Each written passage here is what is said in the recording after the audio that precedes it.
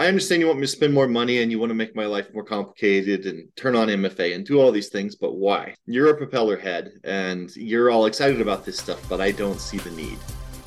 Welcome to the MSS Network, your number one source of information for MSSPs, MSPs, and security architects. Insurance and today's MSSP. I'm very, very pleased to be here with Nathan Taylor, CTO of Machine Logic, long-standing speaker in the MSS series. How are you doing, Nathan? I'm doing well. Thank you for having me. Great to talk about this topic, and of course, in advance of a few events coming up, including the MSS Phoenix on the 4th of May. But insurance, a very timely topic, but perhaps one that not everyone have considered. Let's start off with this.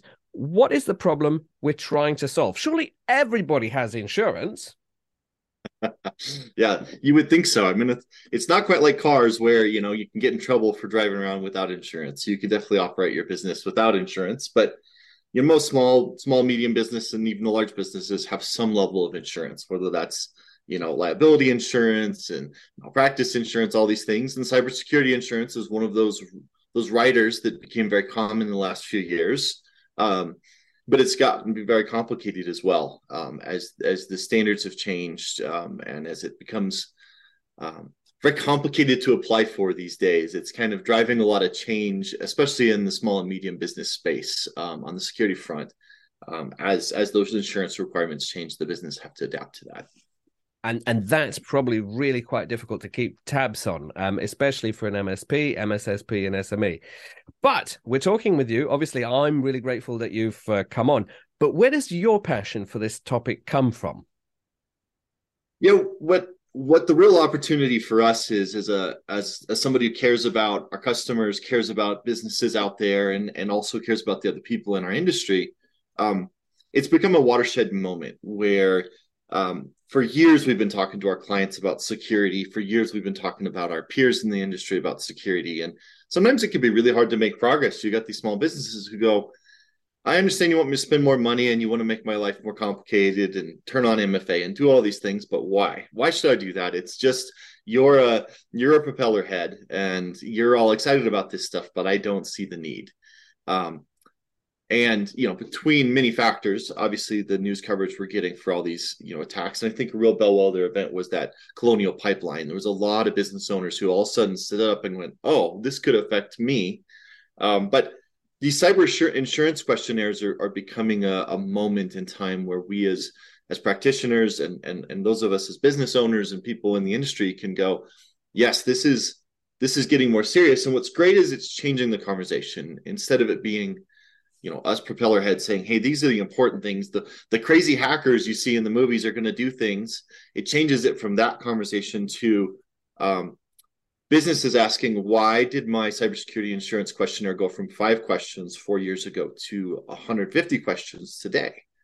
And what are these questions? We have all this stuff covered, right? We're doing these things. These are what responsible people do. And they're starting to recognize what the insurance companies are trying to catch up with, which is, insurance is just organized, legal professional gambling, right? They're just taking the odds of whatever it is. Your life insurance, they've got an actuarial table and they know that 40-year-old male who doesn't smoke and is reasonably healthy and has this class of job and drives this kind of car has this sort of life expectancy, and they're betting on that, just like in Vegas. Hey, these are the odds. We're willing to put this much money down, and if we do that enough times, the odds are we're going to make money over the long term. They have really clear data for that. They don't have that for small businesses because there's too many variables. There's too many question marks. And so they're desperately trying to build a set of variables so that they can build a database and say we can quantify our risk. But that's a beautiful moment for us because we can go to our customers and go, they're trying to quantify your risk. Do you understand your risk? Do you understand why they're asking all these questions? Do you understand why they want you to be doing security awareness training and have logging and have MFA and have all these variables? It's this opportunity where all these things are coming together, where the businesses are starting to see their risk. The insurance companies are confirming that risk because they're asking questions that make the business owners uncomfortable. The insurance questionnaires are asking for things we've been trying to sell and talk to them about for years. And so it's this perfect opportunity to combine all those things into an opportunity to mature our customers in their cybersecurity approach and their defensibility. And so this standardization, it's probably a little more reassuring for a business because I imagine a small, medium-sized business wants certainty. Yes, costs may be higher. That not never good news, but certainty. And I suppose we could contrast this with perhaps, I don't know, the world of famous singers that insure their voices. Now, that's a Sure. one-time deal. They get a broker to go to an underwriter. They say, hey, I know this wonderful singer. I'm going to insure a voice for a few $1 million. That, in a way, is where the industry was. It was all piecemeal, all on this basis, this approach. So I guess they're clamoring for standardization. What can we say to them? Is it happening? That's one of the bigger challenges that we have, which is every questionnaire is different. Each insurance company, each underwriter has a different questionnaire, and some of these questions are really challenging because they are vague. Hey, have you had a pen test in the last year? Is a question you'll see often. Well, a pen test, does it qualify if I have a $20 remote IP scan, or if I have a $20,000, you know, active pen test, including physical security testing? Like, what do you mean by did I have a pen test in the last year? So some of these questions are not always helpful, and sometimes that's where the questionnaires become very problematic. Is it can feel like maybe the insurance companies are trying to also hedge their bet of, if we ask you enough questions, you're going to answer wrong on one, or you're going to not answer correctly on one of them, and then when we go to payout, maybe there's a debate about whether we're liable for the payout. That's the cynical view, and is definitely a real challenge in the industry. I think the optimistic view is they're asking good questions, and we as businesses and practitioners, let's have good answers. Let's have this thought through. And I think there's a desire in the industry to see this move to a standard sort of variables. I think we're a few years away from that. I personally would love to see something like a CIS 18 or a NIST cybersecurity framework. And I know in different parts of the world, there's different frameworks and standards, but I'd love to see some level of, hey, I have a verifiable execution of the cybersecurity framework, and here's my documentation that counts as something towards that, and that these questionnaires start to fit a little bit more into the framework, so that we're not only working against the same scorecard, but we're also encouraging that education where customers and businesses all go, oh, the government, there's all kinds of groups that put a lot of thought into the proper way to defend about these things, right? The cybersecurity framework is there to help us approach this in a very structured manner. So let's make our questionnaires fit that framework, and then everybody's working towards the same thing. We're all working on the same syllabus, so to speak. And I can see why that might be, a good opportunity for an MSSP, because you can provide risk intelligence, you can do proper risk assessments for your clients. It also is good for you because you could determine whether this is a client you actually want. Are they too risky for you? Sure. But I wonder if should MSSPs or MSPs out there fear this, because you mentioned, have you had a pen test? It's a very nebulous question.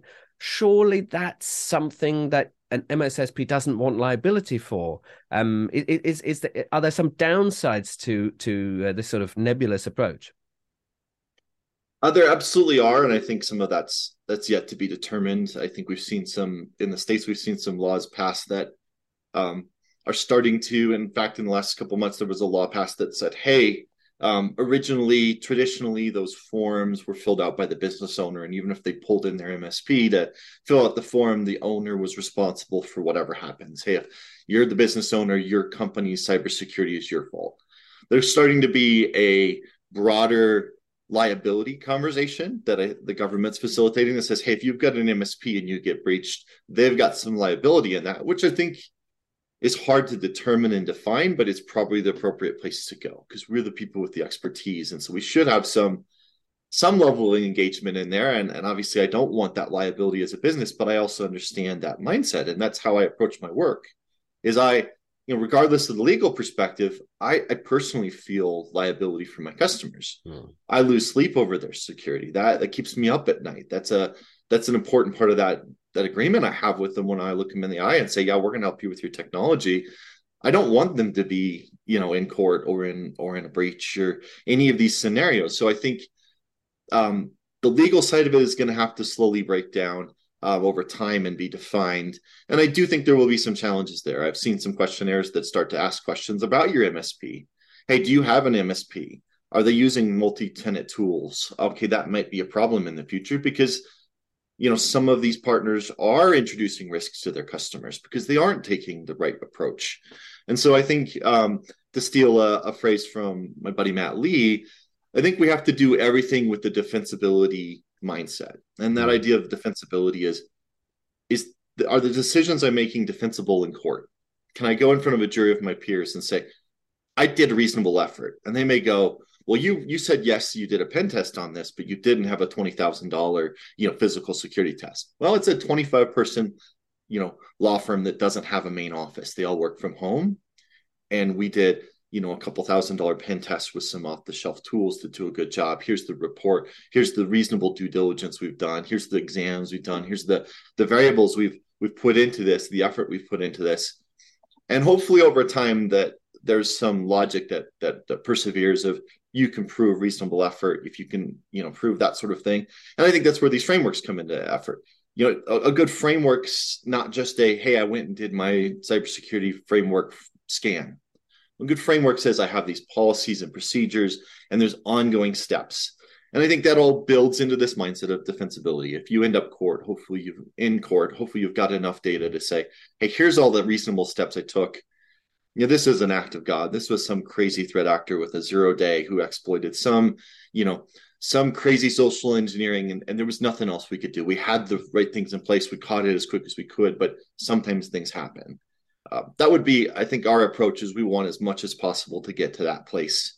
I do think we as service providers are going to have to be quicker to fire clients. Hey, you've got to do MFA. Yeah, we're not quite sure about that. Great, you need to find another provider.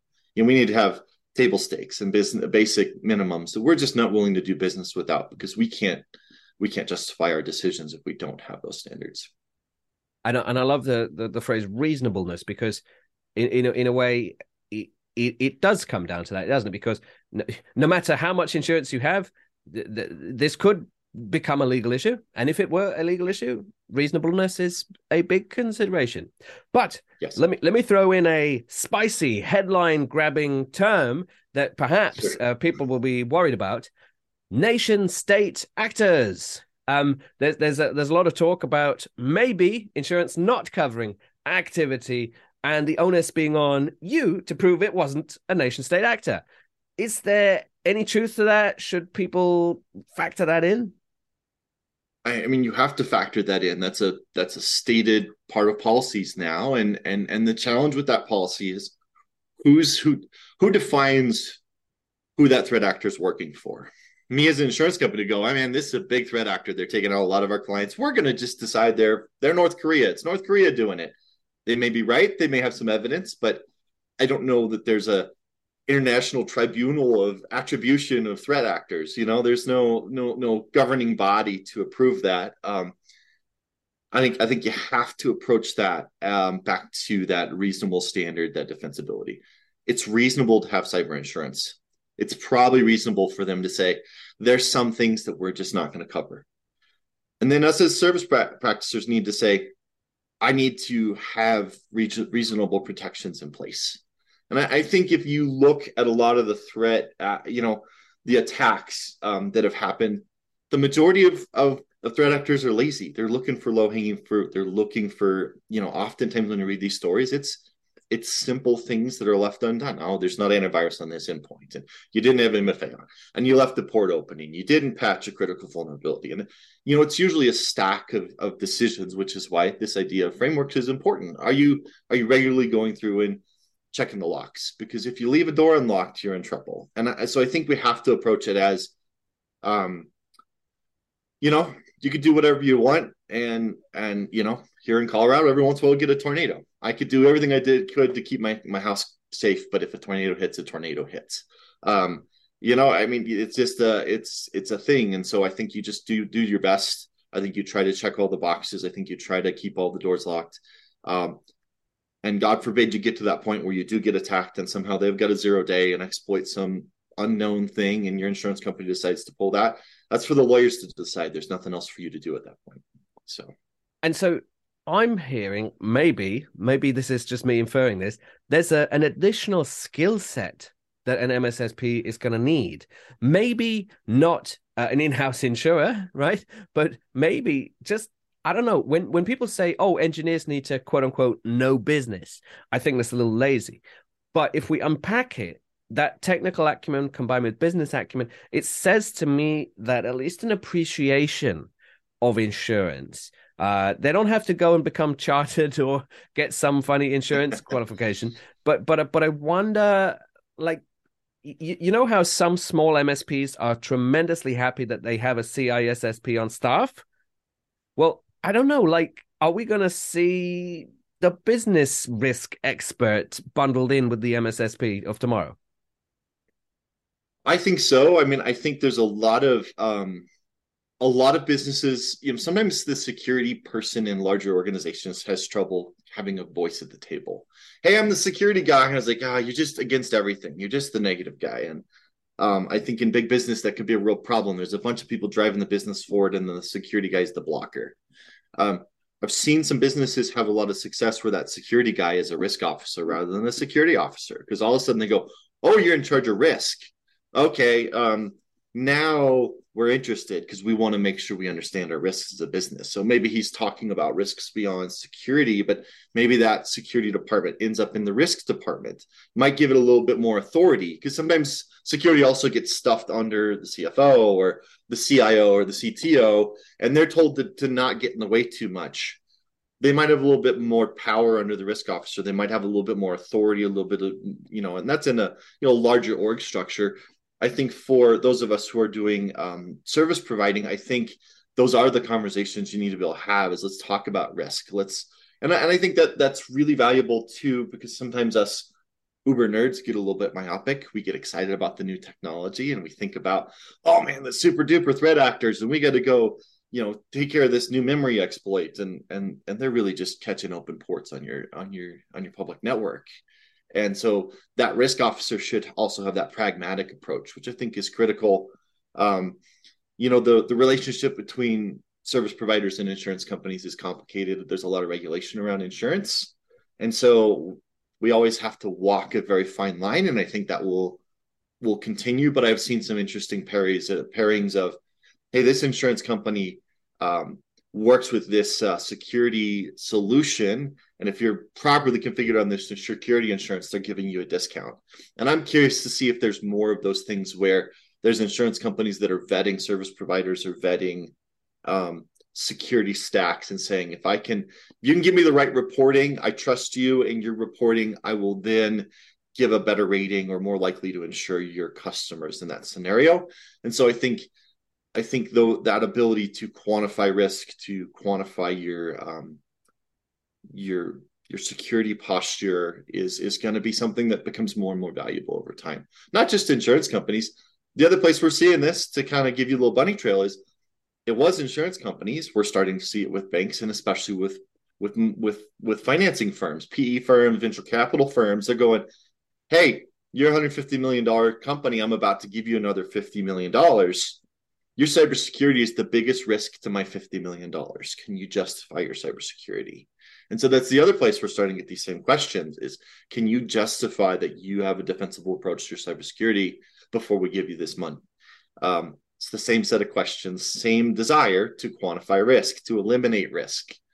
So I think we're just going to see a lot of need for us to be able to improve our ability to communicate what we're doing to address that risk. Love it. Defensibility and reasonableness. I think we can't go wrong with at least those approaches. Obviously, it's much more complicated, but I think that's a nice way of framing it. So I'm looking forward to welcoming you on the 4th of May for the annual MSS Phoenix Virtual Forum. Obviously, Arizona, growing economy, and great to sort of be back. Loads of local supporters.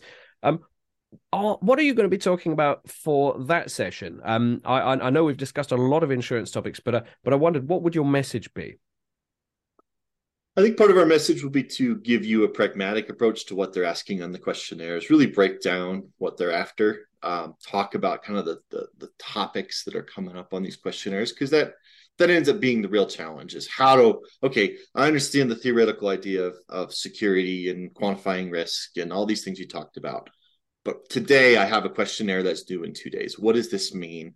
And how do I make sure that the next one I get, I'm a little better prepared for? So we're gonna talk through a lot of what they're looking for and maybe spend a little bit of time breaking down each little section, why they want it, why it's important to you or your customers to be covering whatever the questionnaire is asking for. What is the questionnaire? What risk is the questionnaire trying to address with each question? And we'll break that down for y'all. Perfect. Well, Nathan, thanks very much for joining us. We're looking forward to the 4th of May and many other opportunities. This has been great to look at insurance for today's MSSP and MSP. I look forward to seeing you very soon. Thank you very much. For more MSS content, please visit mssnetwork.com.